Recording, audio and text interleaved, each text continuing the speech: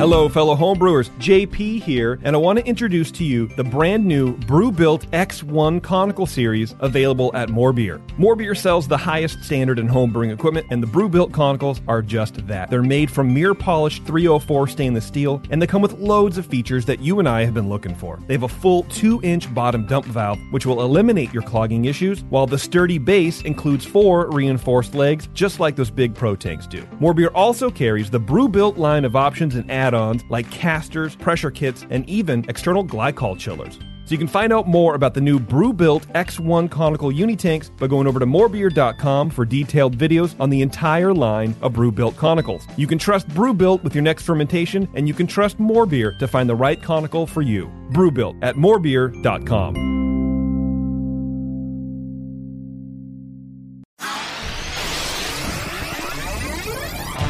Great beer is about drinkability. Doesn't matter the style. You guys are like walking beer Wikipedia. That's the first time that you've ever accepted me as a person. Or you have a fermentation in your gut. I'm jet propelled at all times. How many guys do you think that you have the privilege to slap? Somebody who's never tasted a commercial example, and this is how you know everything about this beer? Please, you don't. I think that's bullshit. I think it's bullshit too. Wow. Are you guys going to arm wrestle? No. They're going to teabag fight instead. Yeah. You heard of Junkyard Wars? Can I get another high five, Beavis?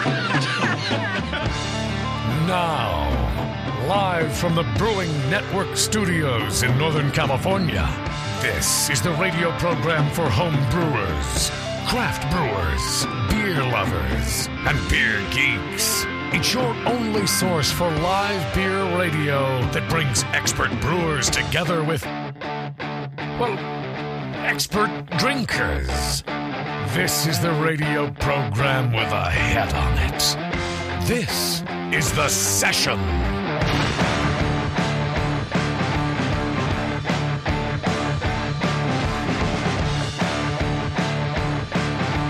Welcome, everyone, to The Session. We're back here talking craft beer, talking LA craft beer specifically, and we are on with the boys from Paperback Brewing Company. We have Chris and Zambo. Welcome to the show, boys. How's it going? Thanks for having us. Not too bad. Yeah, thanks for coming on. Just to get right to it, Zambo, we've talked to you a while ago. You used to brew at the 21st Amendment, our good friend Sean O'Sullivan. That's right. So I was really excited when I saw your name on the sheet come through. I was like, all right, cool. I like having repeat guests that kind of wander around a little bit. I like it. It's fun, and I can't wait to talk to you a little bit about what you've been up to and how you landed here and the beers you're pumping out now. All right. Yeah, I think it'll be fun. Before we do that, though, I want to thank our sponsor, More Beer. If you guys are looking to upgrade your homebrewing lifestyle or your coffee roasting lifestyle or, I don't know, any lifestyle you can do at home, I suppose, morebeer.com is the place to go. They have absolutely everything for you to make great beer at home.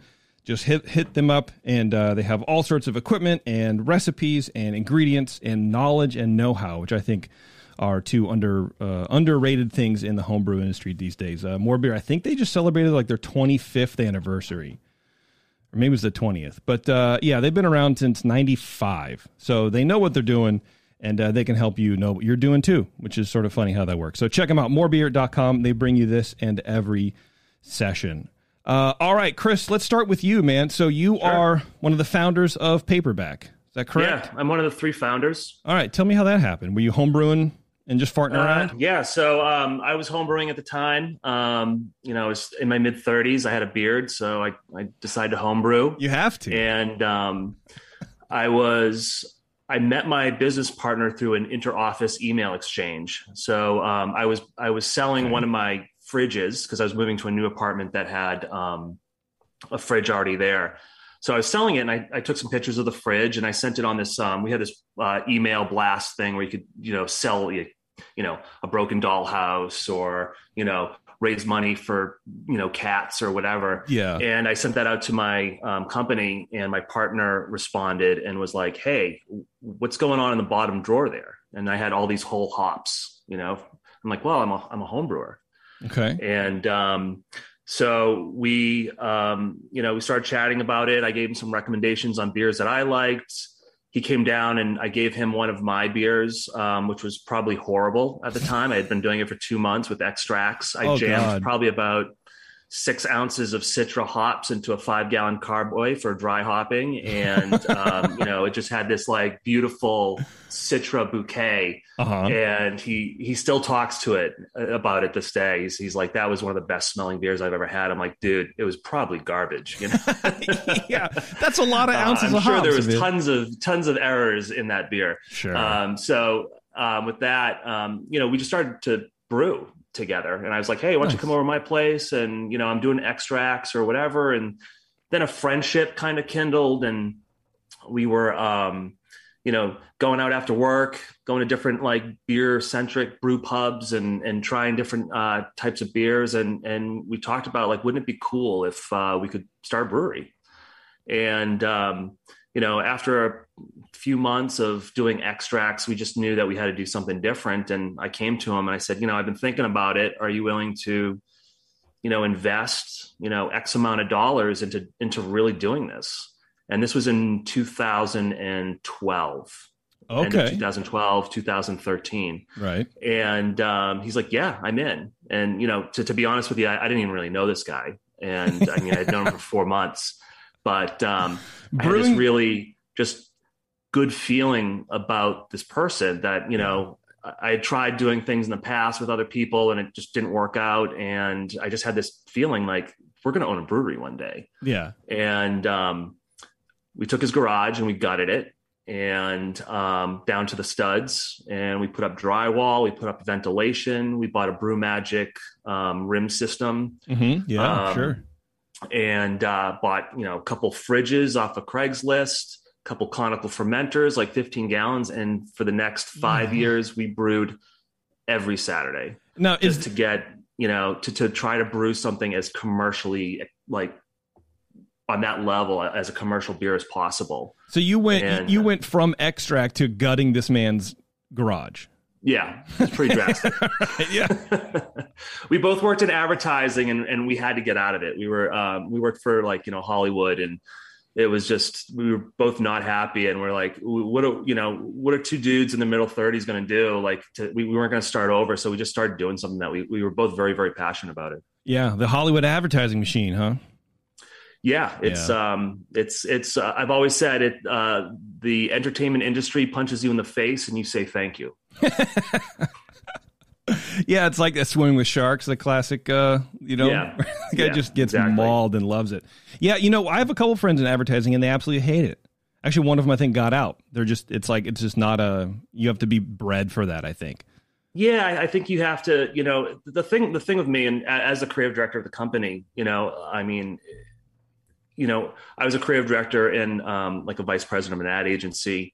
And, I'd work on like the Batman movie and somebody would be like, oh my God, I can't believe you're working on Batman. I'd be like, Christopher Nolan isn't saying, oh dude, sky's the limit. Just go after it. Just do whatever you want. We're open. I mean, it's very, very, very, very strict and they already have a plan in place. So you're really just a production machine and, starting, Paperback and being able to really do what we want to do and kind of create our own message and have fun with it's been really like creatively liberating. So I could imagine. I mean, especially because, as a creative, you have ideas and you think they would be really great. And I imagine you're constantly pitching, man, this would be great. This is how it should go. This is how it should look. And everyone else is like, nope, we got to do it because of numbers or because of, focus groups or whatever. Yep. The beer isn't really like that. You can sort of ride the vibe. Right. And go, okay, well, this just didn't work because we didn't get as many likes or something, I guess. I don't know, whatever. Who cares? The beer's gone. Let's do something else now. Yeah, and that's the thing. At Paperback, we had we put out over 40 beers. We had 40 labels in our first year during the pandemic. And, we obviously have an in-house art team, me. Sure. And so it was very easy. And it's nice when you can create something and it's not so precious. I mean, everything that Zambo does is liquid art and we just want the label to represent what he creates, it's nice. We've brewed beers that we did 30 barrels of and then we never touched it again for whatever reason, whether it's not the time or we weren't happy with it, to the extent that we wanted to try something different. So it's been nice that you really don't have anybody breathing down your neck telling you that you need to do this or you need to do that. It's just, again, it's just extremely liberating. I imagine it's also different because you're not trying to re-up that same image in like an advertising cycle. And I don't pretend to know how advertising works for the most part. I mean, I get the general amount of it, but you know, it can live in its space and that's it. And it can live in people's minds when they had that beer.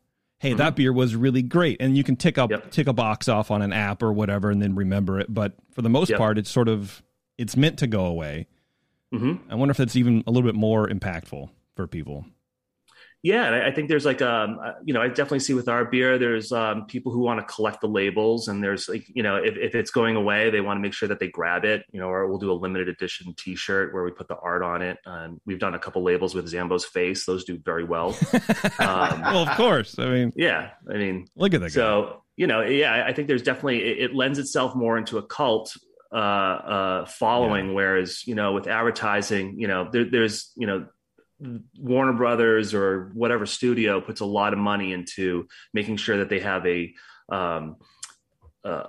plan for their campaigns. And, you know, they put a lot of money into that one movie poster that you're going to see, you know? So it's really like, oh, how can we reiterate this? You know, where, you know, I'm doing stuff now we did for Black Friday, you know, again, I date myself on some of the references, but, you know, we did like a Black Flag poster, you know, but for Black Friday, or, I did a Twin Peaks thing where, you know, a lot of our servers who are a little bit younger than me didn't really get the reference, but, you know, isn't that the worst? It is, we have a lot of fun with it. Yeah, where you're just like, oh man, I love this classic like cult thing that's got a resurgence, which in my opinion wasn't as good as the originals. But anyway, and then other people are like, the Red Room, I don't get it. Yeah. What's a log? Like, why is this? Yeah, who's this guy in the red suit dancing? I'm like, don't worry about it. It's good. It's delicious. Yeah, for me, a log lady is something completely different. I just, you know, it's not even a thing. So anyway, back. So you got this man's garage. You guys dump a bunch of money into all grain system. Had you done all grain before, or was it just extract? And literally now we're in a rim system and we're just flying blind. Yeah, it was all extract, and then we went into the rim system, and you know, 2013 now. So I think the stuff, we were built out by probably about May of 2013. Okay. And, you know, there wasn't a lot of text on the internet about this stuff, you know, like we had a horrible time. I mean, I always tell people who are starting homebrewing now, it's like, I'll sit down with you and tell you what we did wrong in 1 hour, and you'll learn a ton. And, you know, we didn't know about oxidation for a year and a half and how to control it. You know, we were pumping, you know, beer from the fermenter into the kegs with like oxygen. I mean, we just didn't know what we were doing, you know, and it was a lot of reading. And once it started to pick up, we kind of understood about, I was really into water chemistry. I was always into like the science of everything. So, you know, we started, you know, creating our own water profiles, which we do at Paperback, and using 100% RO water. We went to UC Davis and did a certification class. We went to White Labs and did all that stuff. So we definitely put a lot of time into, you know, into brewing and understanding the craft of it. You know, we always wanted, and I would hope Zambo would agree, we just didn't want to, we knew we would eventually hire a brew master. Yep. We just wanted to be able to talk to him intelligently and not have him think that we're stupid or an idiot or something. Like, what are these two owners asking me to do? You know? Right. Yeah. I think that's cool. When you got the rim system and you're doing all these classes, it was with the intent of opening a brewery eventually one day. Yeah. Okay. Yeah, we didn't know when or how we were going to do it.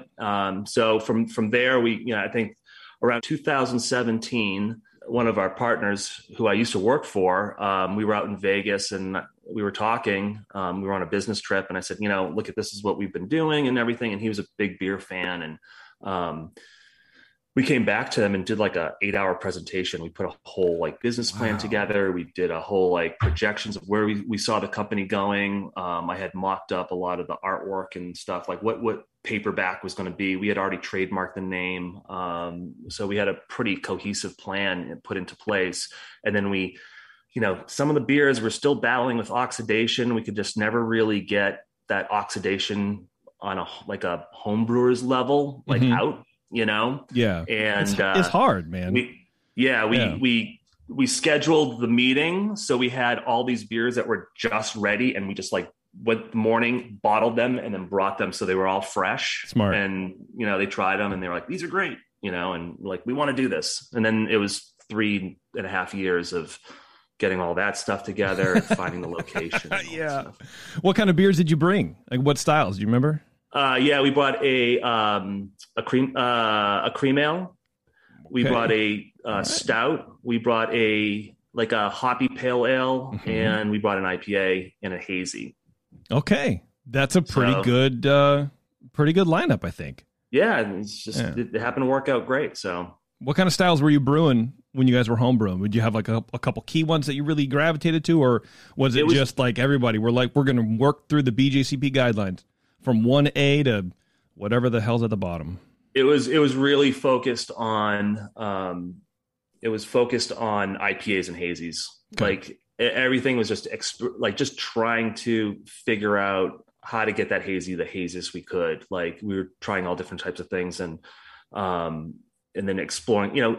We would get a recipe for a red or whatever. Those always turned out fine, but it was always the IPAs and working with those different hops and and then the hazies and the water profiles that were just always, it was just the thorn in our side. It was something that we loved to drink a lot.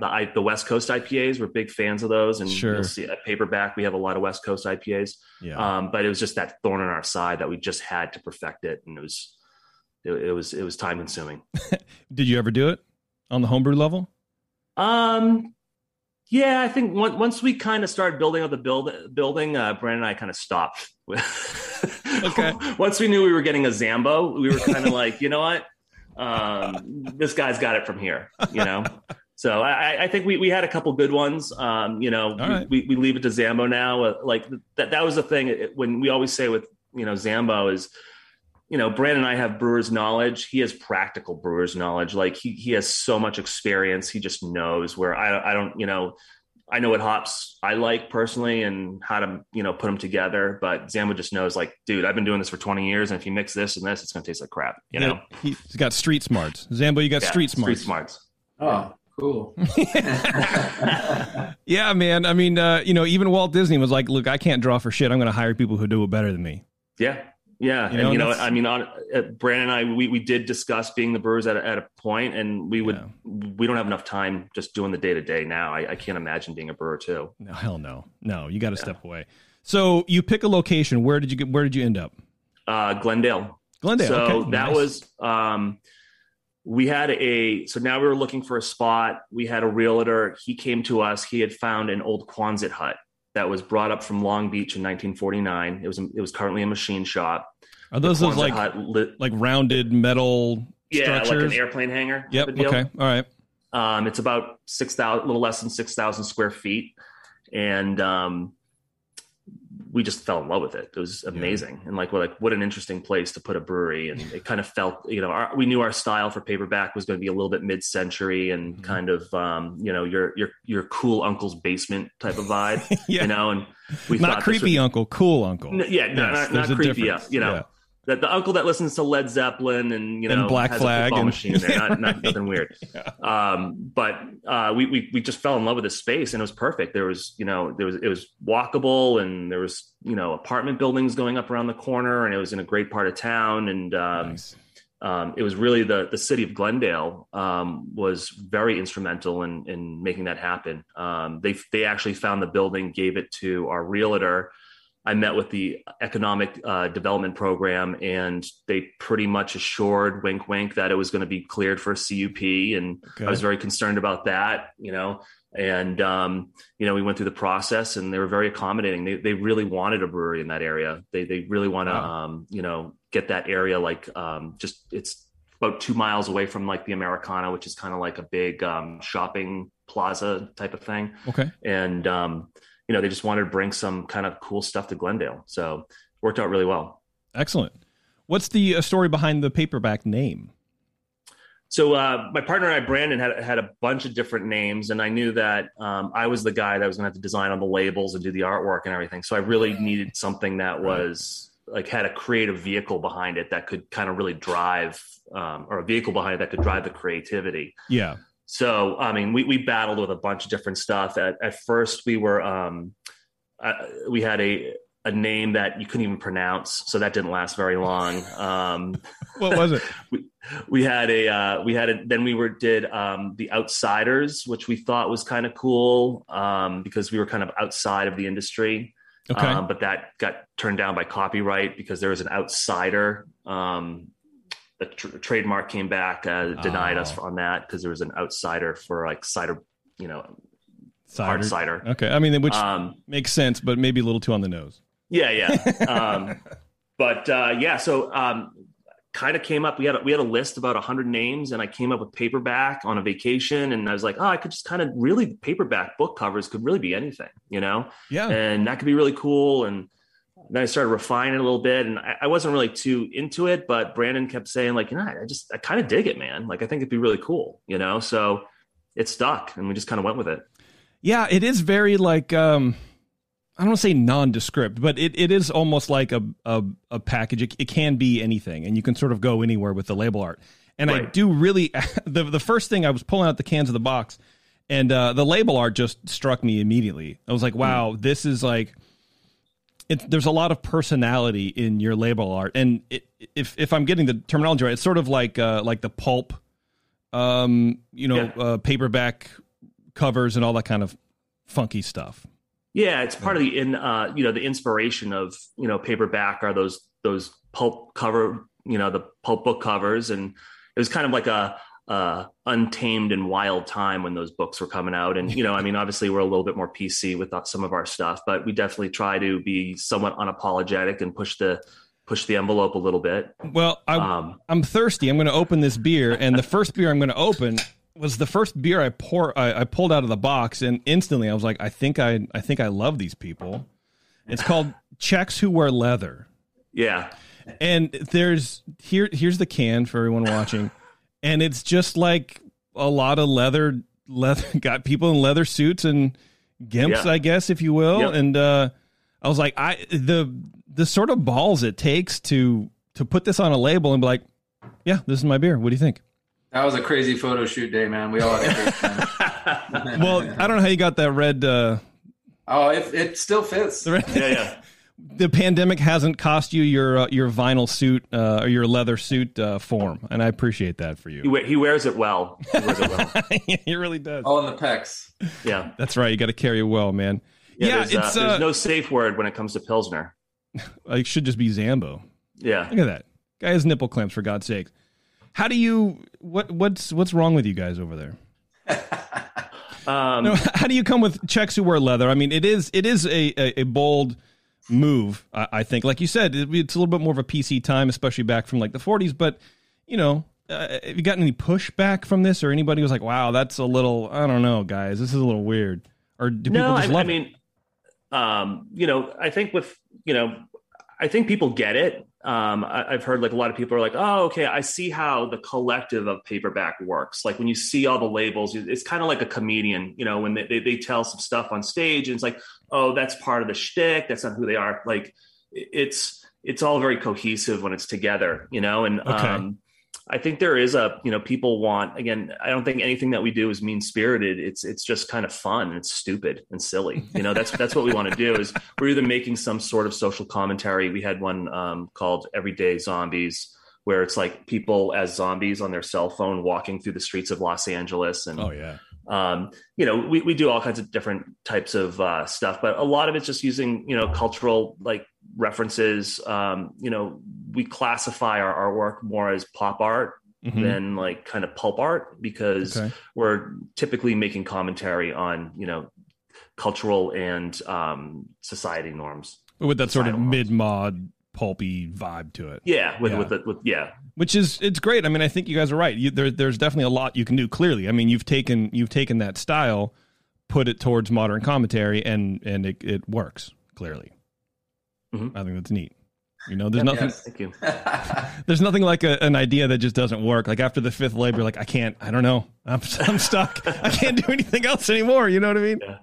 So you got the space. Glendale helped you out. That's really great to hear. I like it when cities are active in bringing breweries in and don't hold them back. Far too many times we've heard the opposite of that, where it's just like 18 months of the city going, I don't know. When was this? What year was this?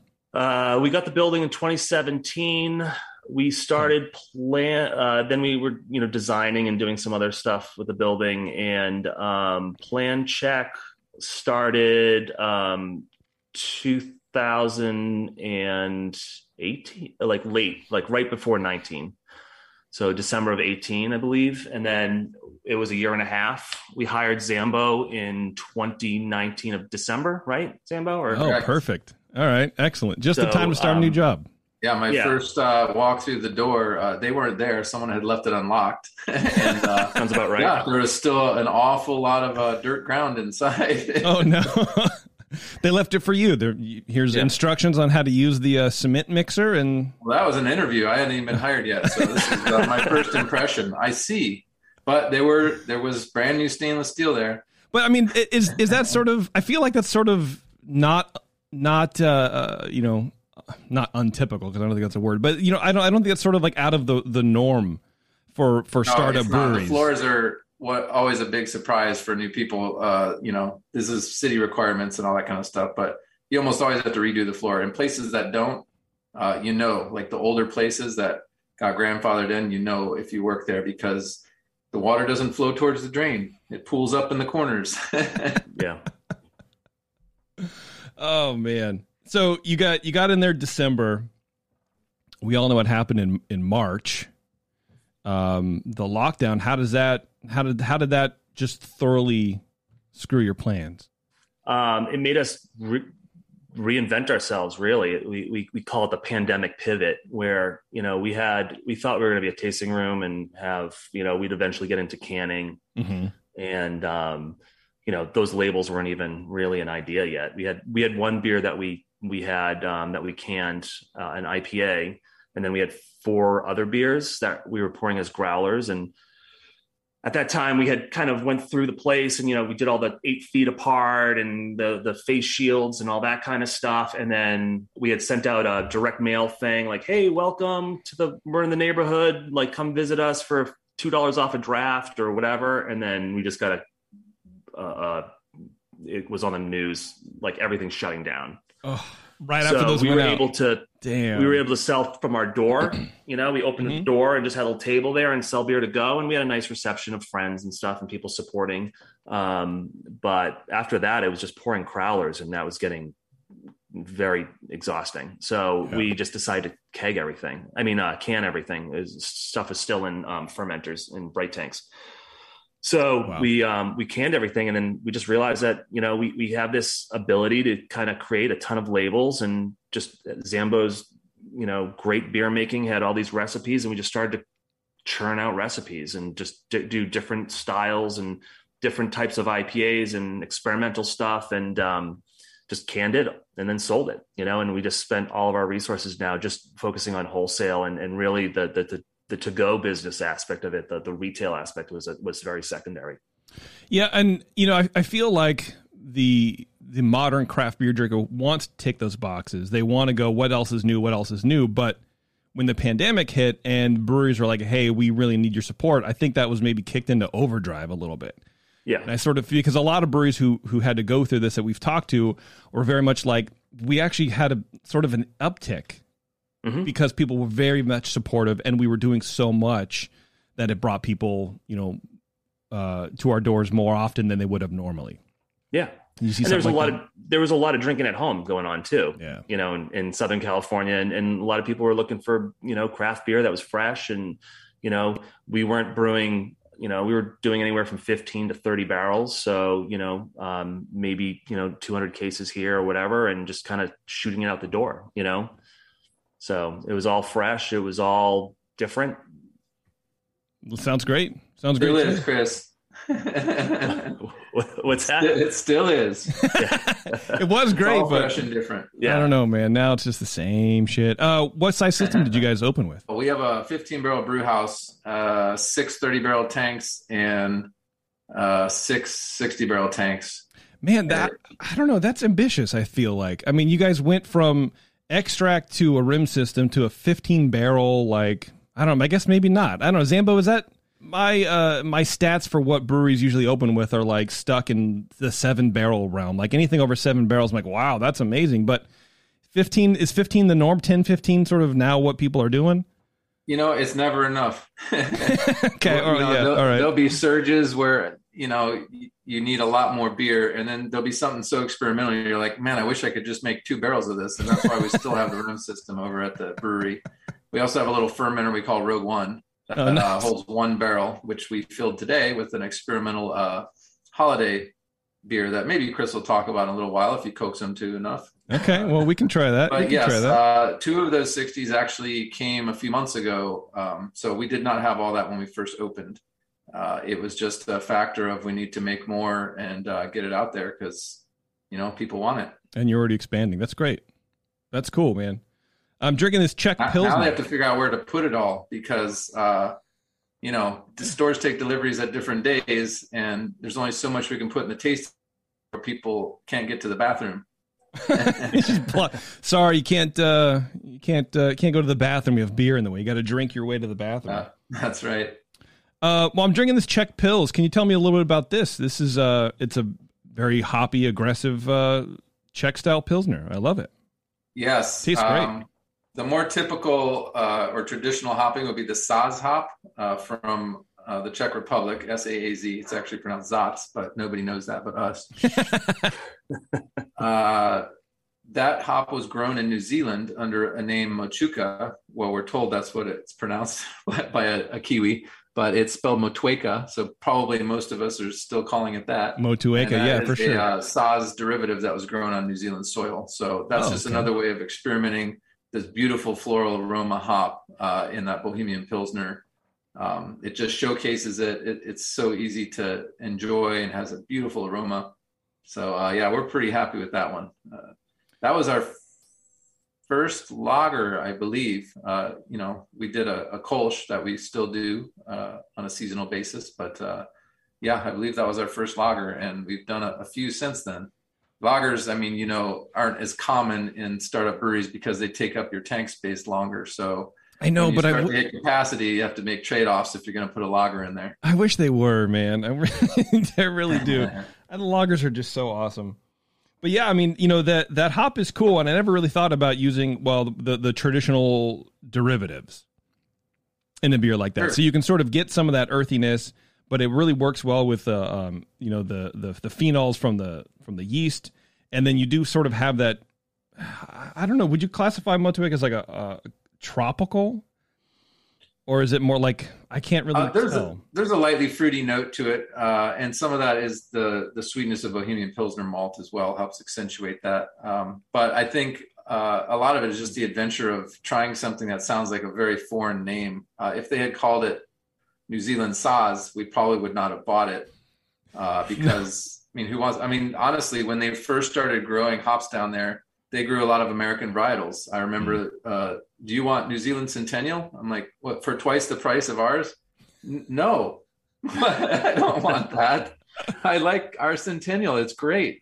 So they were wise to recognize that growing in different soil is going to modify it a little bit, and they branded it themselves. And we got to bring that adventurous spirit back and put it into our beer. So I was glad that we managed to source some, because when we opened, it was a lot more expensive. It's come down a bit, but it's still not a cheap hop. So sure, I'm lucky to work for guys that don't ask me to pinch pennies when it comes to recipes, because that's why we get so much creative freedom and come up with these cool creations, Yeah. No, it tastes great, man. It tastes great. And at 4.9, it does not, or is it 4.8? I have my lighting so low to look cool. No, it's 4.9. Okay. Yeah, it really is, man. These are the most important things. Yeah, it tastes good. And it is a very firm bitterness. It's I like it. That's a good lager, dude. I would drink that all day. Thank you. Yeah. It's supposed to be a Pilsner, it's not like an American light lager, which they sometimes call Pilsners as well. This is supposed to be like a traditional Bohemian Pilsner where it pops out a little more. I think the most common ones you'll see most breweries making are the German Pilsner, when they do a craft Pilsner. And this is a little bit more complex. German Pilsners can start to taste the same after a while, because you usually only use one of maybe two different hops, and they don't accentuate malt flavor as much. So I was excited that they didn't ask me to do a German Pils. They said, let's do a Bohemian. Like, great. Why not? Is that the They'd already benefit? done a Czechs Who Wear Leather label, so we needed something. You already had it. Where did the name come from? At first, I thought we were going to do like a German Pilsner. So then I was thinking of like, like German, like underground S&M scene. And then we were talking and Zam was like, no, it's going to be a Czech Pilsner. I'm like, all right, we'll just call it Czechs Who Wear Leather.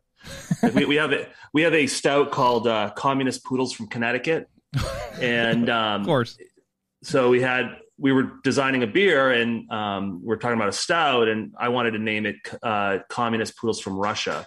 And Zam was like, well, it's an American stout. I go, well, then make it from Connecticut. And then that was it. Why Connecticut?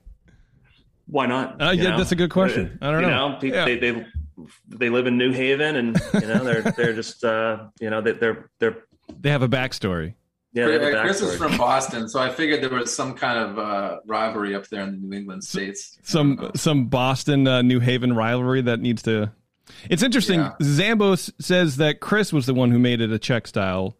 Chris says Zambo was the one who made it a Czech style. So maybe it's just lost in between. Yeah, it's all blurry now. That was 50 years ago. Yeah, right. Yeah, absolutely, man.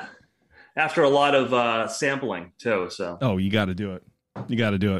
All right, speaking of got to do it, I got to take a break, and then I want to come back and we'll jump into 2 more beers, and then maybe even drink some. Who knows? Hang on just a sec, everybody. We'll be right back with Paperback Brewing here on the session. Hold tight.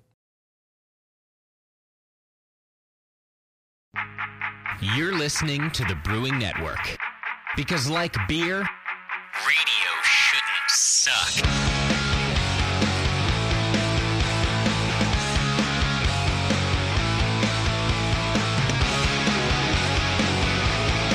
All right, thanks for sticking around, everybody. We have Chris and Zambo with Paperback in Glendale, California. Beautiful, sunny Glendale, California, where nothing ever goes wrong. And everything is always perfect. Nice. Zambo, while I find some other beers, tell me about you, man. We last spoke with you. You were at the 21st Amendment crafting some awesome beers. Where'd you go after that, man? Let's see. 21st Amendment was a great adventure right by the stadium and managed to get 3 Giants championships while there. So had a great time. Nice. Had a brief stint at Speakeasy, the former Speakeasy, before the ownership change. I was there for about a year. And then my wife and I, who were married at 21st Amendment, by the way, by Sully himself, nice. In the brew pub. He said it's the first and last wedding I'll ever have there.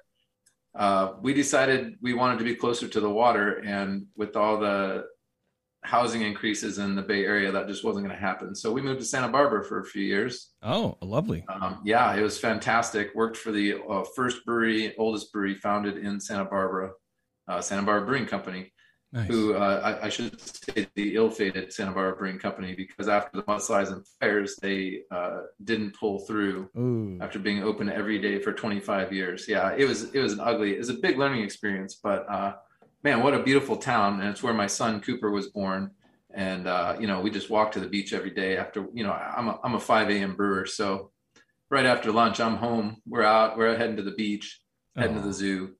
So a few years there, and then Cooper was getting older, and we needed some more hands-on experience. And our parents all live in LA, and so we decided to make the move back here. But it was all a matter of finding the right match, the right people to work with. Yeah, that kind of had the same dreams as us. Had to be congruent. So we took our time on that, talked to a lot of different people, and we found our match. It's not like online dating. It was really just sitting and talking to people, kind of learning more about yourself, about what you're really looking for. And interestingly enough, we landed here in Glendale, which is where my last non-brewing job was before I started with my first brewery, which was BJ's. Oh, wow. So I was an LA brewer originally back in 2005. Yeah, that's how old I am. Jeez. Good Lord, man. Here we are, in glorious Glendale. We're actually right next to the mall, so this is the season of don't go outside. How hard was it to sort of, pry yourself away from just walking to the beach every day? I feel like that's just the California dream. It was difficult, but, there's different economies in LA and in San Francisco than there are in little beach towns. So we kind of had to take a realistic approach to it. But I mean, we're walkers. San Francisco turned us into walkers. We had visitors that couldn't keep up with us because of the hills. So here we can walk to the zoo, Griffith Park, all kinds of hiking, beautiful views. And I can walk to work. That's what I fell in love with at 21st Amendment. I'm 1 mile from Paperback. So that's cool. Occasionally I walk. That's cool. You mentioned something about, finding a brewery that has the right fit and the right, whatever. Is at your level of brewing, is it less of an interview and more of a, hey, let's see if we are cohabitable? Yeah. Yeah, that's kind of why I mentioned the dating thing, but it really is about compatibility. Chris and Brandon came up to Santa Barbara a few times, so I got to show them my places that I hang out. It's not like a job interview where you sit in a room across a desk and talk to each other about where do you see yourself in 5 years? And here's my resume. What did you say 5 years ago? Did you say you'd be here? No. But so we went and tried beers together. We tore them up. We loved some of them, but not a lot of them. And you get to know each other's tastes. You talk about what you're working on, not where you're going to be in 5 years, but whether you're going to be employed in 5 months. And, eventually we got into timelines. It was maybe 2 months of conversations before we actually got into the nitty gritty of relocation and all that kind of stuff. Oh, wow. So, these guys were a lot of fun, and the lab, as they called it, the garage that they were brewing in, I had the privilege of helping relocate to Paperback. And it was like a time capsule. Yeah. Because we're digging into these corners and I'm like, have you guys been here in a while? No. We don't go over there. But, unhooking stuff that they hooked up 8 years earlier. And I think I remember how to do this. Yeah. So we got it all onto a U-Haul. There's a lot of good photos of that. I don't know if they're on our they're on Instagram or anything like that. But that's awesome. Yeah. And then it all just kind of drove over, and then we kind of thinned that out when we needed bigger tank space, but we still have the key components of that original lab. It's kind of cool. That's neat. And it's still in use, it sounds like. We'll use it today, actually, for this this holiday project that Chris wanted to do. Nice. Okay. And tomorrow we're actually brewing communist poodles, so it's funny you brought it up. I mean, you don't brew a stout every week. No. I wish you could, though. I don't know. Just something about market and what it will bear. I don't know. I don't pay attention. I know. There's always some guy who comes and goes, "Oh, you got a stout, but no porter." Yeah. Hey, asshole! 1996 called. They want you back. But that would be also me. I would just think it, though. I wouldn't say it. So I'm going to get into a beer here. This one is called Under Pressure. Tales from Down the River. What can you tell me about this? And so Under Pressure was actually really fun. This is, all beers go through an evolution for a brewer. And I won't say that any of our beers are a copy of any brew I made before, but this particular pale ale is near and dear to my heart. When the guys just kind of gave me full freedom on, just do an American pale ale, they'll trust you. I mean, how bad could it be? This one is an evolution of a beer I did in San Francisco called 5 South Pale Ale that was dedicated to the spirit of migration. It was the very first beer I brewed on my very first day at 21st Amendment. And it had classic C hops, and it was popular. It was brewed by brewers after I left there as well. And I wanted to do some iteration of that, but not try to claim that it's that beer. So in homage, I did mimic the San Francisco water profile for that beer because I was trying to get that flavor back. And we have that privilege because, as Chris mentioned, we're 100% RO water. So that was kind of cool to create the Hetchy water. And then, we modernized it a little bit. There's some Simcoe in there, classic Vinny favorite. Southern California did beers are a little bit drier up north, or they were actually when I was up there. I don't know how they are now, but this allows some of the malt still to come through as well. And it's just got all kinds of beautiful aromas coming through. Yeah, it's there's a lot going on in there, man. I'm trying to get trying to get the aroma, but I'm a little stuffy. Centennial, some Simcoe, a little bit of Chinook. someone might call it an old fashioned beer if if that was the only description you got. And that's why I mentioned that it is a redesign. It is, the evolution of something I did in the past, but this is more what people in whatever year this is would like to drink. Yeah, it is very a little old schooly, I think, because it is sort of has some crystal malt flavors going on. But I like that personally. I like that malt coming through, a little bit toasty, but not too much. But there's a ton of hops, and the bitterness drives it up. That's the modernization, I think.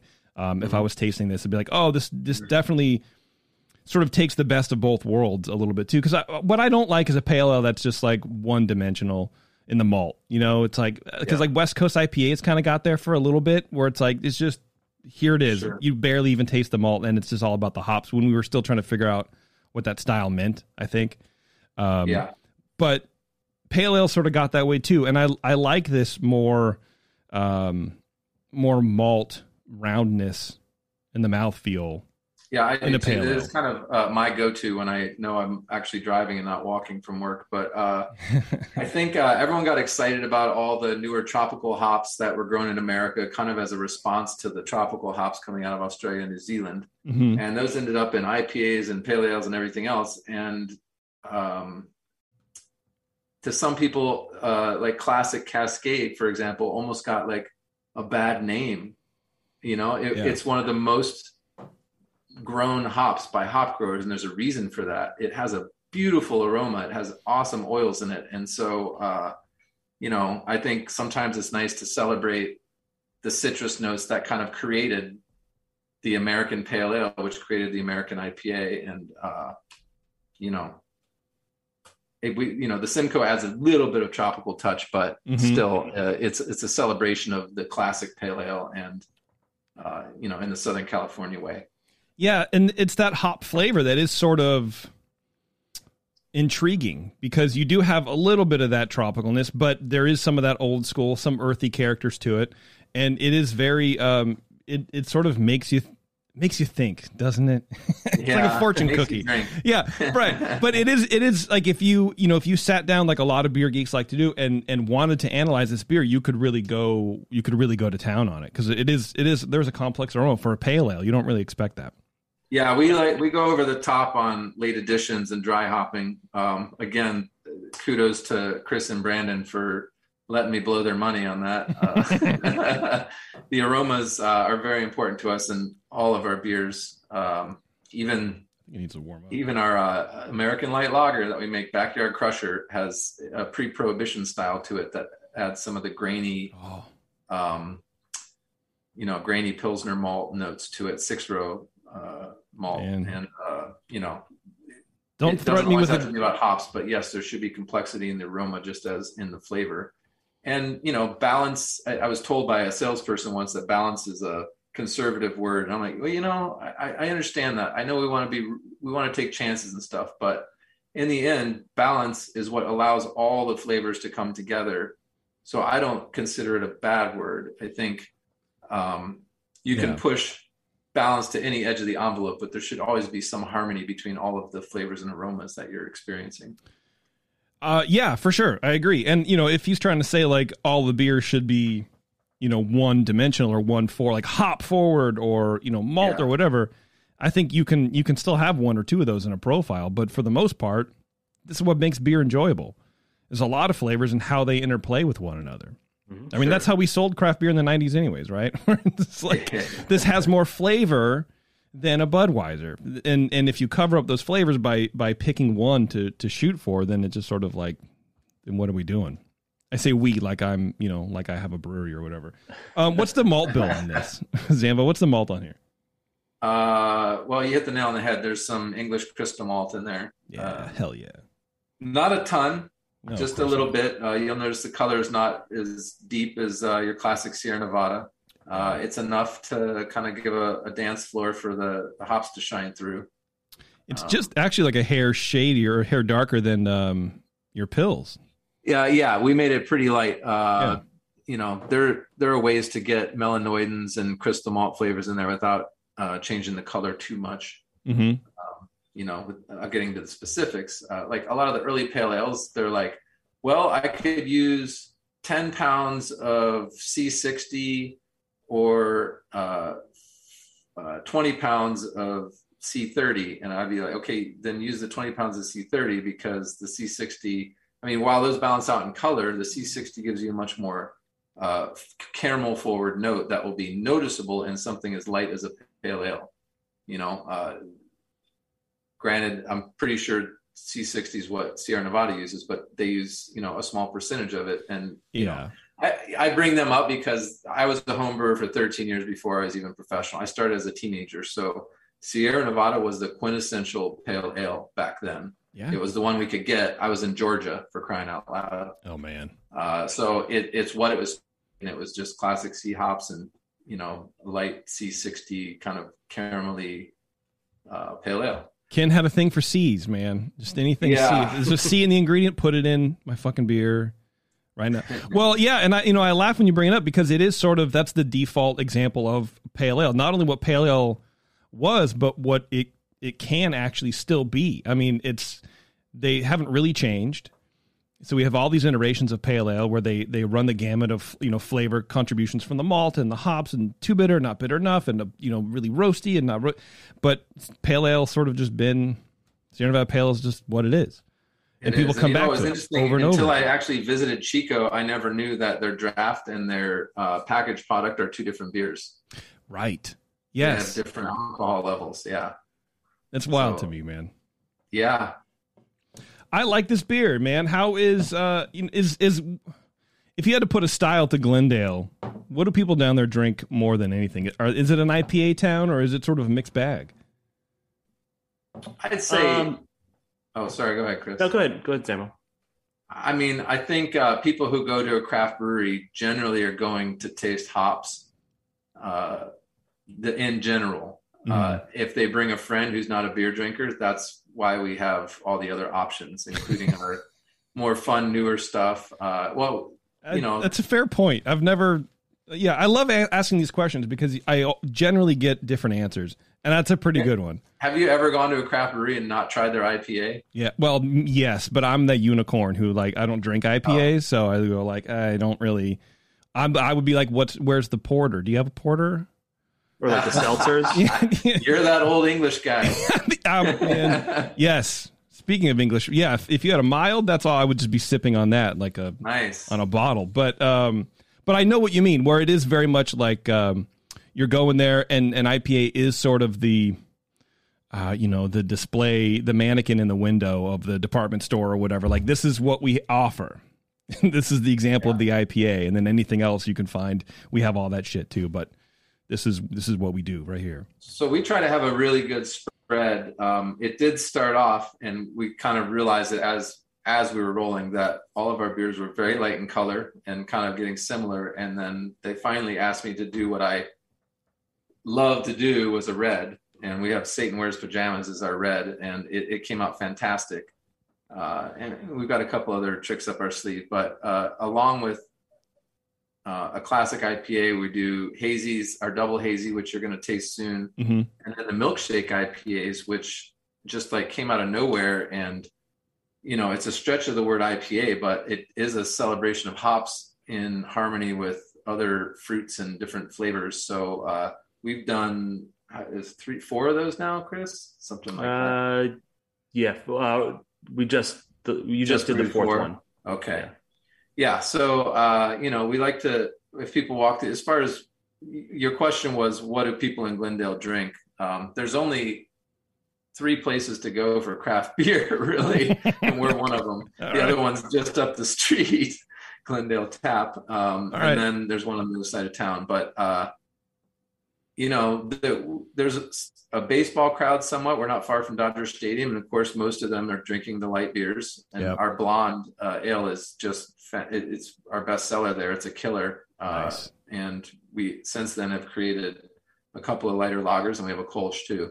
And so the sports fans all love those kind of beers because they can just keep drinking them as they eat whatever the food truck has brought. Yeah. And still be fine. Absolutely. But then I got to tell you, when the sales guys come back from a trip and they're like, someone keeps asking, when are you going to make such and such again? And then when do you make such and such? And I look at them all on a list. I'm like, those are all the 10% alcohol beers. We're still going to ask for that. When are you going to get me hammered again, man? Yeah. So, a little bit for everybody, I think. That's good, man. Our funnest hammer that people keep asking about was a collaboration with Common Space called Magic Mindbender. Ooh. And it had coconut in it. It was a coconut imperial IPA at 10% alcohol. If you're not familiar, Common Space's brewmaster is Kushel, who was from Speakeasy before me.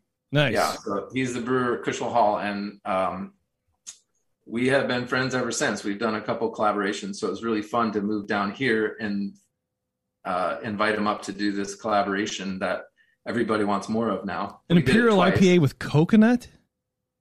Yeah. I don't know, man. I think you're broken somehow. That seems weird. Who would do that? How did it come out? But a lot of people want more. And they've just invited us down to brew down there. So we'll be there next week brewing a new collaboration. I don't want to let it out of the bag until Kushel's ready, but yeah, for sure. We'll see that in about a month. That sounds cool, man. That sounds funky as hell. All right, what's next? I guess I'm thinking Tucked In by Strangers, which is the West Coast IPA. That's what I'm having. Okay, well, let's do that. Tell me about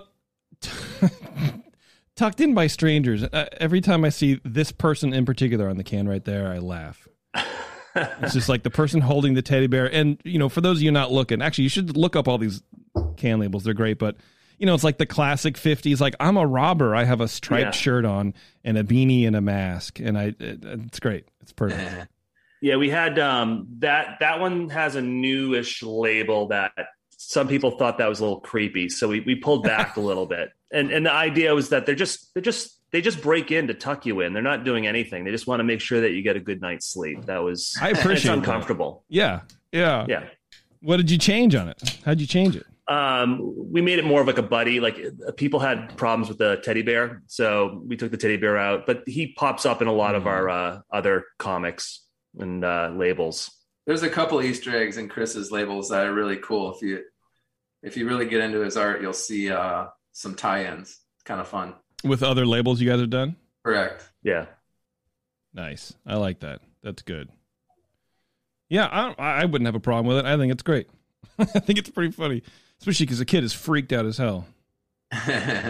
Nice haircut. So this is a single hop beer, which okay. I've had a lot of terrible single hop beers in the day. We did some pilot of this and then just nailed it with this hop. Hop selection is key to do a single hop. Not every hop is designed for it, but we also use some Pilsner malt just to lighten up the malt base in this case and really let the hop shine through. But don't overbitter it so that you're really getting the flavor and aroma of the Mosaic hop. We got a gold medal for this at the California Craft Brewers Cup this year. Nice. Congrats, man. Yeah, this has a good sweetness level to it, but it's not like a residual sweetness. It doesn't feel like just like an unfermented sweetness. It's like a malt sweetness, or I almost want to say a hop sweetness. And I imagine that's just the magic that you're doing with the hops and then the flavor additions. A little bit, yeah. Very high mash temperature to keep it from over attenuating. When you use Pilsner malt and hardly any colored malts at all, the yeast just want to chew through the whole thing, and then all that's going to be left is, that hop bitterness. So, mash in very hot, and just low initial additions and huge late additions. Again, someone else is paying for it. I get the feeling that if you had your brewery, it would just be just one ingredient. Cascade. Yeah, that's right. Actually, I just sell hops. This is our go-to. We've all really loved this. We've done some other little modifications of it on the pilot system for fun, but we still end up back loving Tucked In by Strangers. And if Chris didn't mention it, some of it's on its way to the Bay Area tomorrow. Oh, that's right. You guys are distributing it up here. Is that new? Yeah. So that starts tomorrow, and we're sending up 4 or 5 SKUs up there. Nice. And we're just really excited to, kind of branch out. We've been pretty much focusing on from Santa Barbara down to San Diego so far. And now we're kind of pushing up northward to get some of the beer into San the hands Francisco. of Anything with a saint other associated with it, basically. Yeah, that's right. Well, welcome. Hopefully it goes well anywhere. So it's San Francisco Bay Area just in general. I know you can't, I guess, technically say exactly where, but ask for it, I guess, everybody. Yeah, can you Sacramento, Oakland, I believe. Sacramento, Oakland. That's a big. There's a find our beer on our website. Is that right, Chris? Not those places yet. But okay. If you're in LA, you can. Nice. Yeah, I'm sure as we get our roots entrenched up there, we'll get that updated. I don't know. We snuck a few up there. We had some at City Beer, places that I used to go. They asked, look, we're going to drive one truck up. Where should we go? So, there's a couple of my old stomping ground spots that it ended up at. I was excited to send a note to all my friends and say, go try it. Yeah, absolutely. I think that's great. Man. I mean, this beer is, from a non-really IPA guy, I really like it. And I'm noticing a trend with your beers is that I'm having a hard time just describing them because they have a lot of layers to them. And I know that just seems like I'm blowing smoke up your ass, which I might be, but it's also true. Like to me, this beer it's very soft, but obviously not in like a hazy IPA way. It's not harsh. There's some sweetness to it. You can taste the malt to it. It's not overly bitter, but the flavor hops sort of carry everything. They merge really, really well with the malt flavors. And it's just all in all, a well-rounded IPA with some bitterness there at the end. It's not too aggressive. In fact, it might be even a little bit, restrained, I guess, because of that sweetness. And I really like it. And I don't like that about myself, that I'm starting to say that, and I don't, it's just not something I really enjoy saying. But this beer is a very good, easy drinking IPA. So if you don't mind, we're going to use that whole sentence you just said on the back of our label next Please time. do. Yeah, watch your sales crater. Like, who said that? Whatever. Everything but restrained. We'll use the rest. Is that a bad word? Did I say a bad word? I don't know. Oh, okay.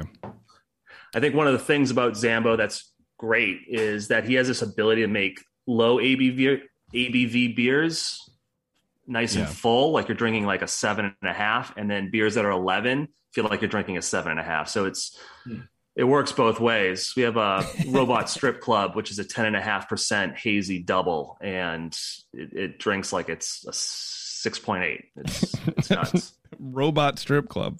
Yeah. For a second there, I thought you were like serious, like you had like a rope, because it's LA, right? And I feel like maybe someone had a stretch limo with like fucking rope. I don't know. I have no idea. But it's a great beer. There's a video posted. That's our next endeavor. I felt like it would go really, really well for some reason. Talk to Elon, get some automatons in there. Yeah. Good stuff, man. I like it. Thank you. Yeah, you're very welcome. Let's take a quick break. We'll come back. We'll open. I guess we'll open the rest of the beer. Well, should we break now? I think I'm out of glasses is the problem. So let's break and we'll run through all the rest of the beers. I want to talk about that Blackberry Cobbler Sour Ale. Kind of excited about that. I want to talk about Satan Wears Pajamas because I love a red ale. As you know, it's celebration season, so you gotta love hoppy red ales this time of year. You guys, good for one more break? Sure. Yeah. All right. Well, you have no choice. All right, everybody, hang on. It's the session. We'll be right back. Segmented, demented, fermented. It's the session.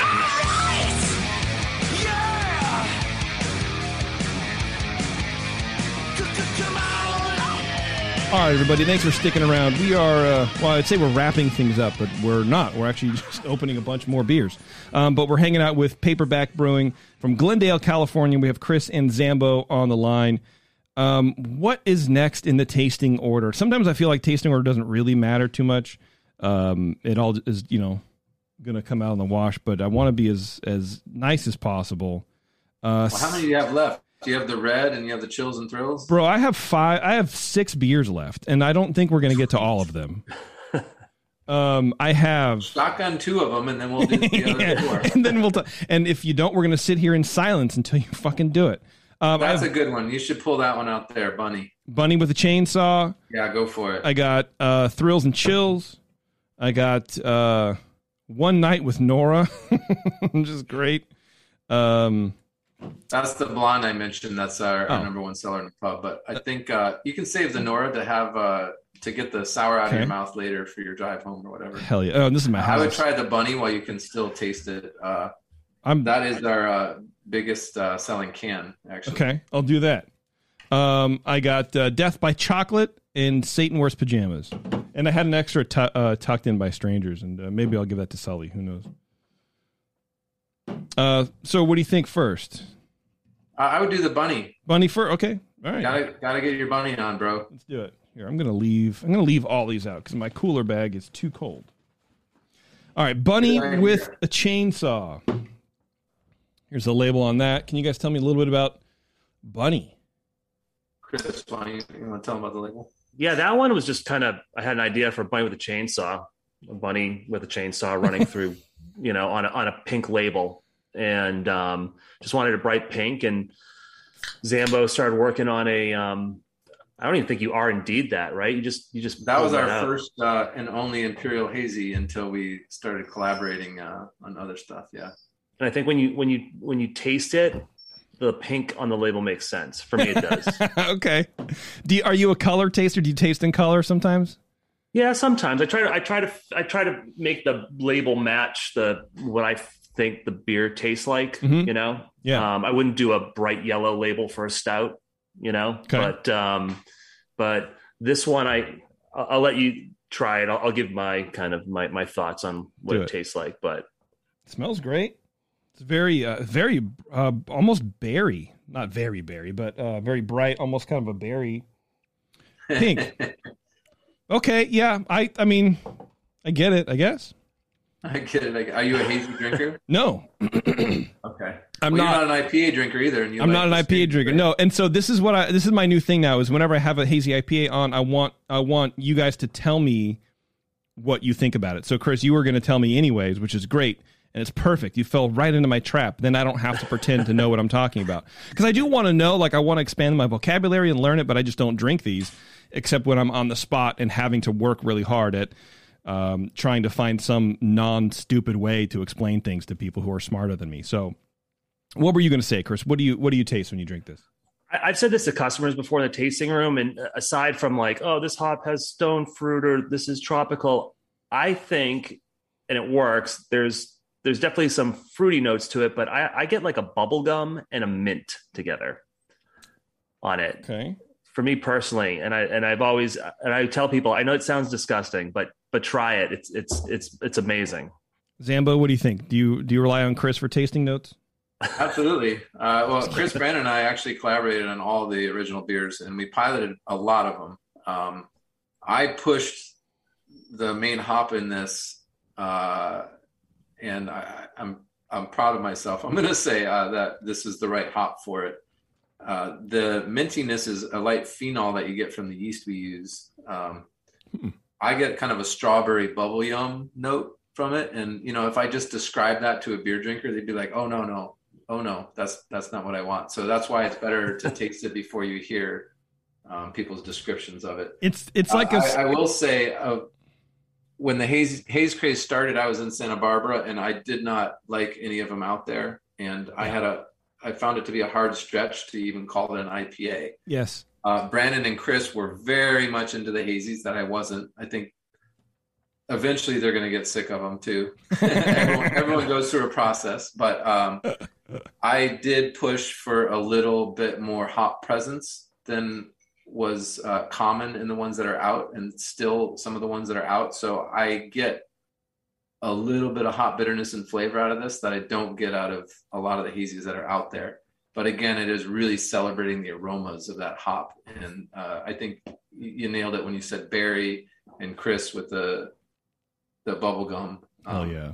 I think those are all pleasant notes when in harmony with it's still something that tastes like beer. It's not a wine cooler. It's a beer.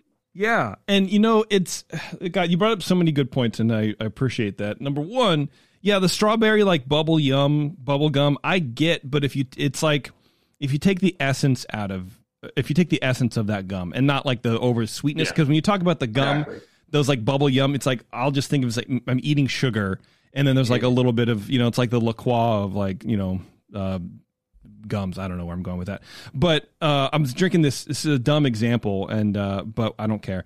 I was drinking this tea, and it was like a peach ginger tea or whatever. But it tastes like the when you exhale when you're eating a peach. Like that flavor is what I was getting, and that's what I get, but strawberry from this beer. Yep. Excellent. It's very roundabout way of describing shit, man. Brains are it's weird. Better that you have them sitting out too, because drinking a beer like that ice cold is not really going to do it justice. You're going to bring out more of just that mint flavor and those the sharper flavors rather than having the whole harmonious blend of different flavors that are in this. There's 4 different hops in this, which some people is not a lot. Some people it's way too many, but I think what are you going to do, man? I think they work. Yeah, and I agree with what you're saying about the hazy. Like Warren and I were really teeing off on hazies for a long time when they first hit the scene, because they're not IPAs, and as much as I don't drink them, I'm still sort of that home brewer in me is like, well, this is the style and it doesn't meet the style, so what are we doing? But they were chalky and they were weird, but now people sort of figured out how to do them, and the aromas that you can really bust out in these things is just phenomenal. That's the new level. If we can just harvest that method and then put it into a dark mild. I don't know, man. I don't know. You and your milds, dude. I know. You got to get Eagle Rock on. Their flagship beer was a mild. We've had them on a few times. Jeremy and Ting are my spirit animals as far as that. And then I was really disappointed when they stopped making Solidarity full time. I gave Lee a bunch of shit for that, but yeah, good people, good beer too. But this is great. This is very good. And they're just down the road from us, actually. They're right off San Fernando, just like us. Oh, wow. Yeah. Okay. So 2 miles. We're talking to them about a collaboration soon. Oh, you got to. Yeah. Yeah, you got to, man. Yeah, we used to go there all the time when we went down to Disneyland, but we haven't gone anywhere for forever, it feels like. So next time. Yeah, we were friends before they opened. Jeremy was a Maltose Falcon, as was I. Club, Drew and everybody. And Grossman, Sierra Nevada, it's going full circle now. Yep. And Drew, of course, Drew Beecham. Yeah. So I knew him when he was getting started, and he just asked for some advice here. And I'm honored to do anything I can to help another craft brewery start. And it's just been so much fun to watch their success and go visit them now, take my family who they never knew down there. And yeah, beautiful. Yeah, they're great. They're always a good stop. And next time we ever get down that way, you guys are so close, we'll pop in to your place too. Sounds cool. Great. We'll get a van. The beers are great. We have a van with a bunny tail on it. Of course you do. Like a how big is the bunny tail? We don't actually have one. I've been looking for it for a while though. It's on our list. Yeah. See, tomorrow people are going to be writing in. They're going to be like, I want to see this van. And people are like, Zambo, you got me again. I have to, whatever. Yeah, this is great, man. It doesn't, Chris, like what you were saying before the break, Zambo sort of doesn't really make you realize the alcohol percentage you're drinking. This is an 8.2% beer. It doesn't taste like it.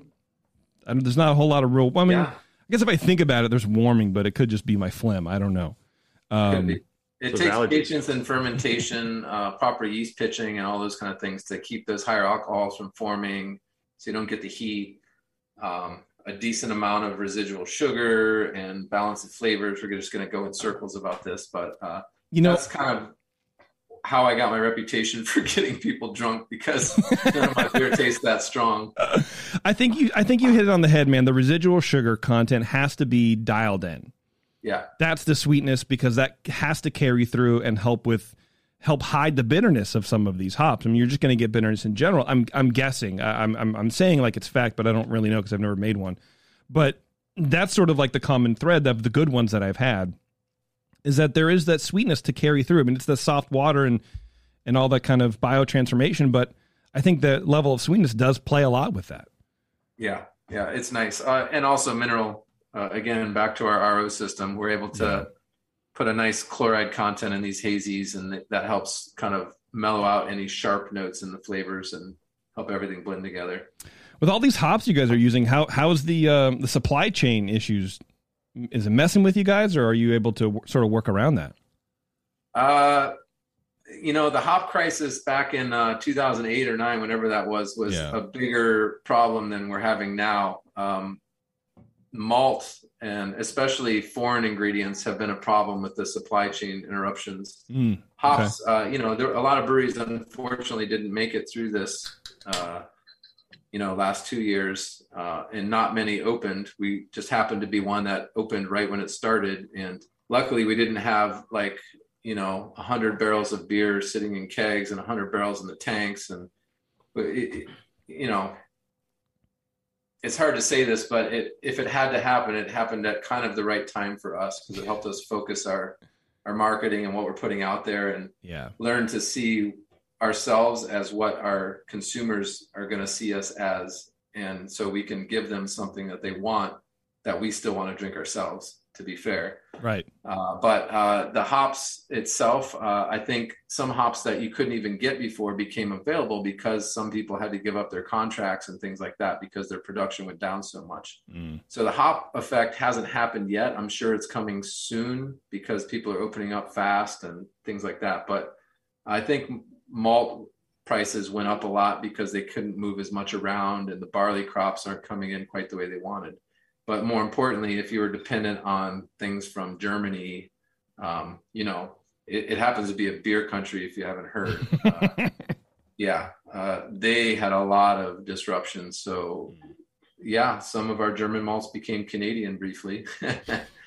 And, that, again, is something where experience comes into play, because you've been through this before for one reason or another, and you get good at reformulating here and there. Yeah. I mean, I guess, Chris, if you're going to hire an experienced brewer, now's the time. This is what you pay the money for, is experience like that. All right. Satan wears pajamas, which briefly I looked out of the corner of my eye on my notes and I thought it said Santa wears pajamas, and I thought that's weird. But maybe he does too. Yeah, maybe he does. Satan wears pajamas. Tell me about this red ale. Okay.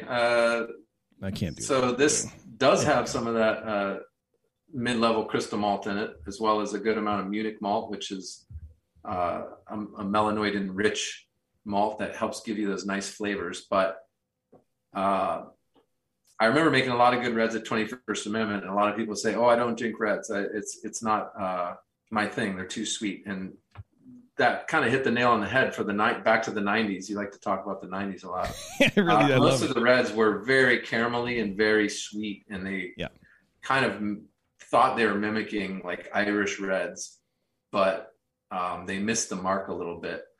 Honestly, a red is red in color, and there should be some balanced, rich malt flavors, but you got to get the hops in there. It shouldn't be sweet. You got to balance it and have just the right amount of bitterness, and then again, nice hop aromas. And in this case, we use some of those newer stone fruity kind of hops from the Pacific Northwest, like Azaka. These ones that you don't see their names a lot, but they really add these cool little fruit notes to an already malty base. Without creating an actual sugary sweetness on your palate, you get these impressions of, a nice balanced red beer. And I think the hop aromas are great on it too. It's really nice to be able to smell malt and hops at the same time. Yeah, it's sort of a throwback. We don't do that anymore so much. Well, they didn't hop them this much back in the day. True. The hoppy red style was created by the BA to help. Basically, people called them red IPAs when they were first experimenting with them, 10, 15 years ago. And an IPA drinker didn't care for that terminology because they wanted an IPA, a lighter colored, drier, crisp kind of thing. So I think calling it a hoppy red was really the right move. How times change, though. Yeah, don't they? I mean, it's a growth industry. We chip away a little bit at the big guys every year, always, and you can tell based on all the breweries they acquire and how they're marketing themselves and hiding the fact that they're mass producers. But the bottom line is, it means we're on the right track, and we're the ones who are paying close attention on the production side, not just on the marketing side, which is what they do. So, we're pretty happy with Satan Wears Pajamas. What kind of malts in here? I know you said the higher crystals, but can you give me what specifically? Because it is very rich in those red tones, those red crystal malts, but not overly sweet, if that makes sense. It's almost, I want to say, like, if you get, sometimes you get like a Crystal 120 and it's like almost smoky, but not really smoky. Yeah. It's like almost pushing that edge. And the C120 and the Special B, which is around 110 in color, similar crystal malts, those are great for this kind of beer, but just a little bit.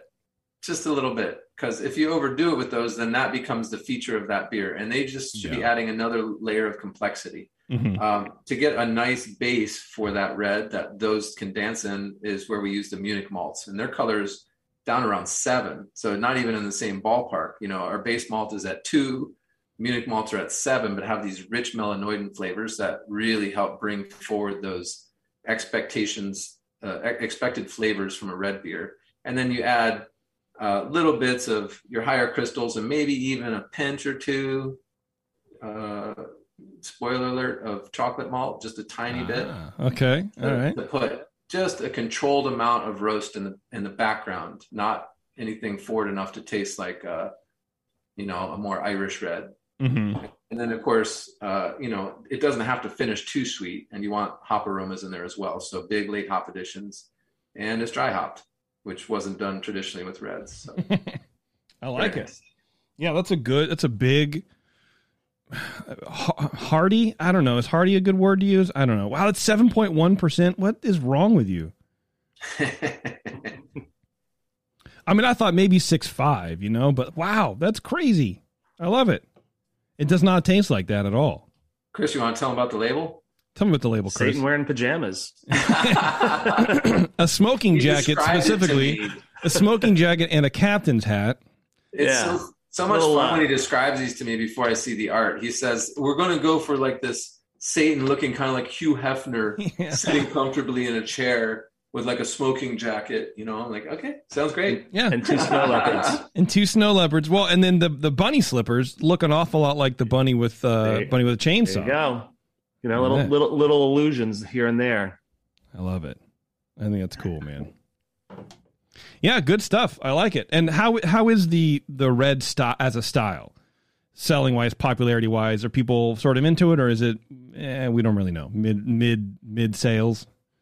I don't know why I asked these stupid questions. It's seasonal. We definitely. I mean, it's popular to the extent that we do have a lot of requests for it. That it has been something that we've been kind of exploring as becoming a beer that's around a little bit more often. Oh, cool. It's becoming a core beer. I like that. And, nice. We love that. We love having some different styles that we brewed so many IPAs during the quarantine, during the pandemic, just because that's what was selling. So it was really hard for, some of the beers, the German beers that I would like to see and that Brandon would like to see that we weren't making at that time. It's nice to have a tasting room open that we can kind of bring those back and kind of celebrate those beers. So that's big for us. Yeah. I love seeing that. Sounds like it. Okay. I got 2 left. And we don't have to get to them all, but we'll see. Chills and Thrills. Man. Chills and Thrills and Blackberries. I'm more concerned about you guys. I'm already home, so I don't need to deal with it. Chills and Thrills and Blackberries or Death by Chocolate. I guess Chills and Thrills first. Yeah, it's a tough call, but I go ahead and have the... Let's do that. Yeah, Chills and Thrills. All right. Why not? It's real pureed blackberries, a touch of boysenberry, which we don't advertise. See, false advertising, dude. It says in blackberries, but not... I don't know.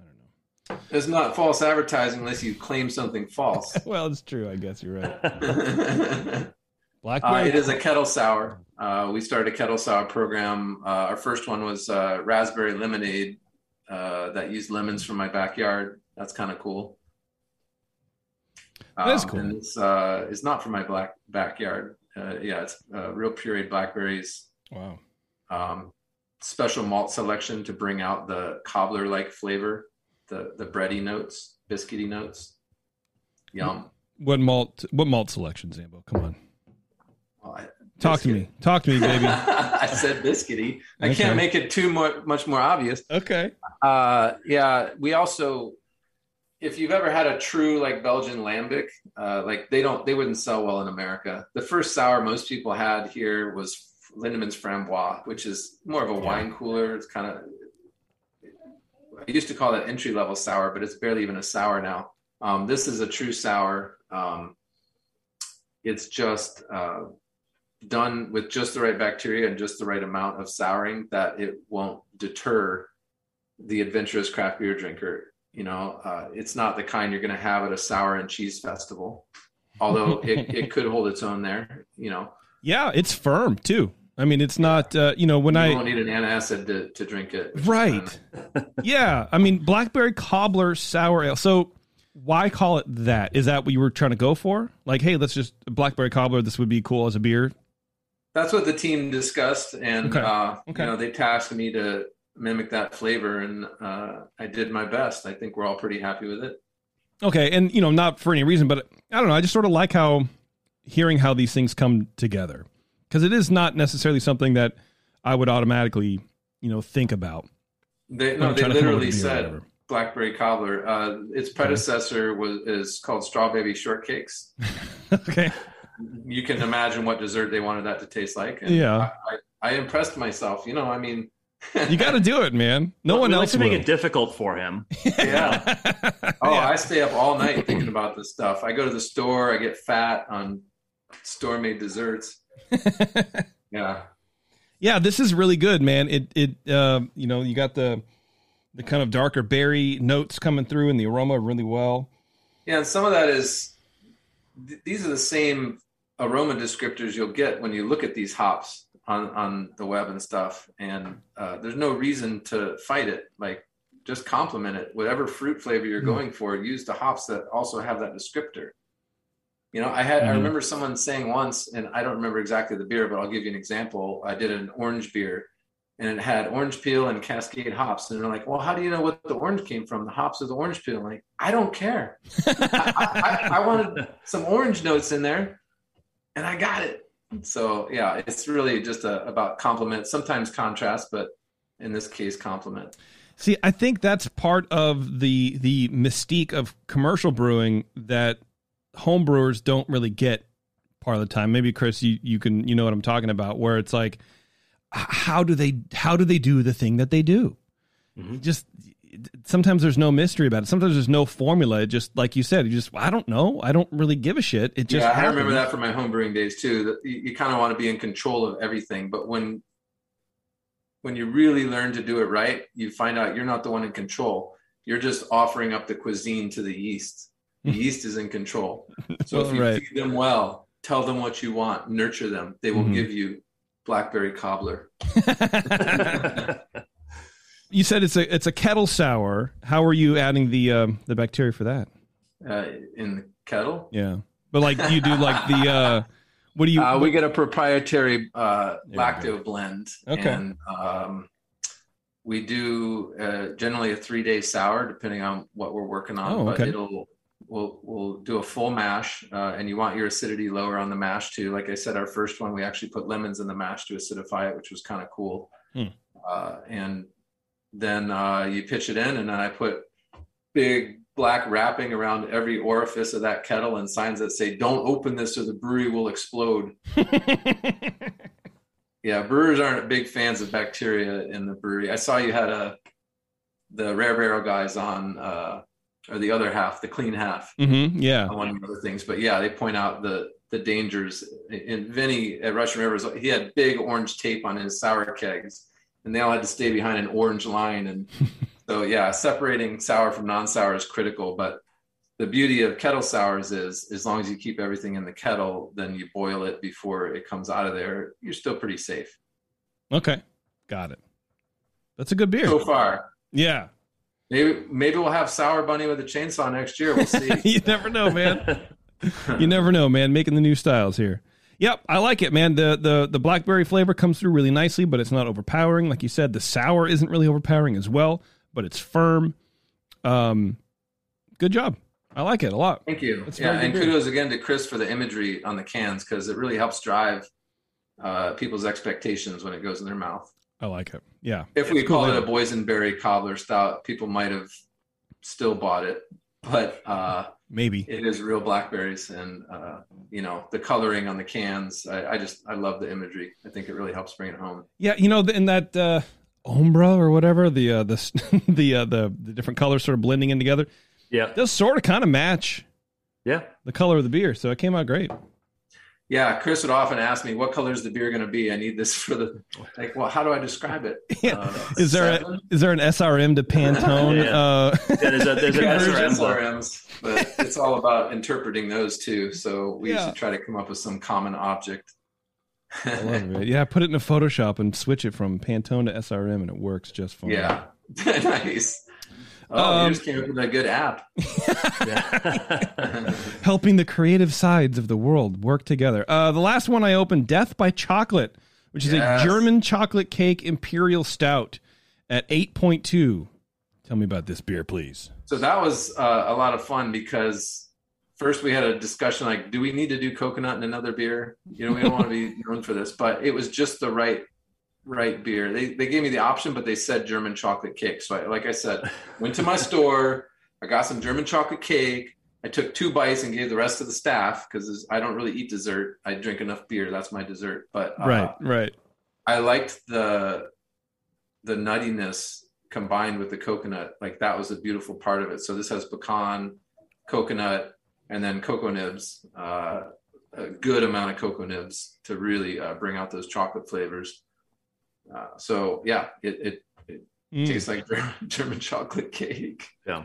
As far as I know, I've only had a few bites, but I've had more than that in beer volume, I assure you. Yeah, you know, and with German chocolate cake or the German chocolate, it's that, you know, that high percentage cacao level that sort of has that, I guess it's tannin, I don't know. And then nibs can kind of get that too, because it's, you know, whatever. But this, you have that translated over. And I think a lot of the times, like pastry stouts like this, if this is a pastry stout, I don't know. If you weren't trying German chocolate cake, I'd be like, wow, that is kind of, you get that tannin thing, but you replicated that sharp German chocolate, the dark chocolate flavor really well. I'm assuming with those nibs. I love using nibs in beers, and I've used them forever. Yeah, and thank great. you. I did read up on recipes. I love reading recipes before I cook and stuff, and they all said the common American fallacy is to use milk chocolate because it is a much darker chocolate they use over there. So we did not put any lactose in this, which is nice to say because a lot of chocolate stouts have lactose to give it that milk chocolatey flavor. So there's none of that in there.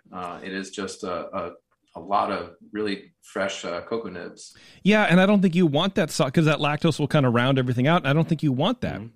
You want that sort of assertive chocolate flavor, the almost bitter chocolate flavor. Yeah, absolutely. And it's imperial, cool, so they finish higher gravity anyway, a little sweeter on their own. So you really don't need the lactose to force that forward. Yeah, well, and you have the tannin from the nibs, and I've made it up in my mind. That's exactly what it is. So I'm just not gonna be persuaded. Okay, yeah, we'll go with that. But you have that sort of doing some cleanup work on any residual sugars too. So it does taste like it finishes pretty dry.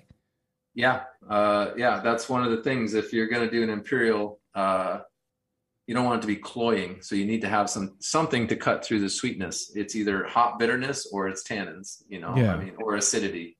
You know, yeah, there's a couple different things that can do it, but in this case, hopping is moderate, but it's definitely the tannins that help balance that sweetness. How long were the nibs in the fermenter? They go in almost like dry hopping, a couple of days at ferment temperature at the end of primary, and then while it's chilling. And so the idea is that at those warmer temperatures, there's more solubility and those flavors come out. And then as you chill it, they kind of move around into and stay in the beer. And then somebody has to pull the nib socks out of there eventually after the thing's empty. Is it you, or do you have an assistant? No, I gave my team a challenge on that one. They said it took a little longer than expected, Zambo. There's going to be overtime. I'm like, okay. That's fine. Well, at least he doesn't make us do it anymore. That's right. We did grains out for a bit. That was oh geez, God bless. No, that's tough work, man. That's tough work. Yeah, you guys should just change jobs one day. Zambo should do the art for a can. Chris and Brandon should be brewing a beer. Be a lot of stick figures. Somehow I think it might work. I don't know. You'd get another cream ale from us. I love a good cream ale, man. That's a good style. Yeah, this is wow. The aroma is really great on this beer too. It's well rounded, man. You do these flavors, these aromatics that are well rounded and complex, and they ebb and flow, which I like too. They're not just like a one dimensional thing or whatever, which I think would be sort of easy to do. Like you said, put some lactose in it, and add some chocolate extract or whatever, and then here's our thing. But, and what's fun about those complexities is that it's gonna different nuances are gonna come out depending on what you're pairing it with. If you're having it with a rich, meaty meal, you're gonna get more of the sharper notes out of the beer, and if you're having it with cheese, you're gonna get a lot of the sweeter, chocolatey notes out of the beer. So that's kind of fun. Yeah, and as it warms up, it's getting more chocolatey and less tanniny. This is a good beer. I really like this. Excellent. Yeah, it's great. We made that for you, actually. Yeah. That was really? We didn't want dude. Only one can of it was made. So. I love it. This is great. This is like a Patreon reward. I appreciate that, guys. Thanks, man. I could see you have me on here too. Yeah, I think that I'm the handsome one. No, I'm the cat. I think pretty much is what I would be. I'd be the little cat. All right, boys. Well, we'll let you go, man. I ran through your beer, so that's all we got to say. Where can everybody find out more about Paperback? You can follow us on Instagram, Paperback Brewing. You can also check us out on our website, paperback.la. You can come visit us in Glendale, California. And come visit. Yeah. Yeah, it looks like a cool space, man. Yeah, I like the space. You got a cool vibe going on. They put so much time into that tasting room. It was gorgeous. I'm focusing on the brewery, but I walk out every day and see them doing something else at the tasting room. And then we have the soft opening, and then everything shut down. Oh, everything shut down. Their faces. And then it became storage. The bulldog faces. Like, Sounds like a beer name to me. Yeah, that's got to be a bummer, man. And I'm really glad that you guys made it through. And you had no choice, I would imagine, just to push through. And it's funny, Chris, because early on in the interview you mentioned the word pivot. And when I took over the shows from Justin because Justin, who's a normal host, he has a bar in Concord. He's working on that, just like what you guys are doing, right? Trying to keep that afloat. So I'm like, okay, I'll do this show from my house until we can get together and everything mixed, and then it's 2 years later and I'm still here. But anyway, I use the word pivot a lot because that's what you had to do. So much people were making fun of me. So I feel vindicated that you use the word pivot. And, so thank you for helping. You got to do what you got to do to stay Yeah. alive, and yes. Yeah. It's either that or I go back to advertising, and no one wants that. No one wants that, man. It sounds stressful as hell. And then you don't get to look at Zambo every day. I know those beautiful eyes, man. Golden locks. All right, we'll let you guys go. Thanks a lot, everybody, for tuning in. I really appreciate it. Thank you very much to our sponsor, More Beer. And definitely, if you're in the Glendale area or the LA area in general, it sounds like all the way down through to San Diego, check out the Paperback beer. And then if you're in the Bay Area, of course, from Sacramento to Oakland, as the man said, check out and look and ask around. Ask around for your local good beer shop to bring in some Paperback, because it's very good. All right, guys, until next time, this has been The Session. We'll see you later. Yeah. JP's an asshole. Justin's a nice guy and winning the race. JP does great as his cherry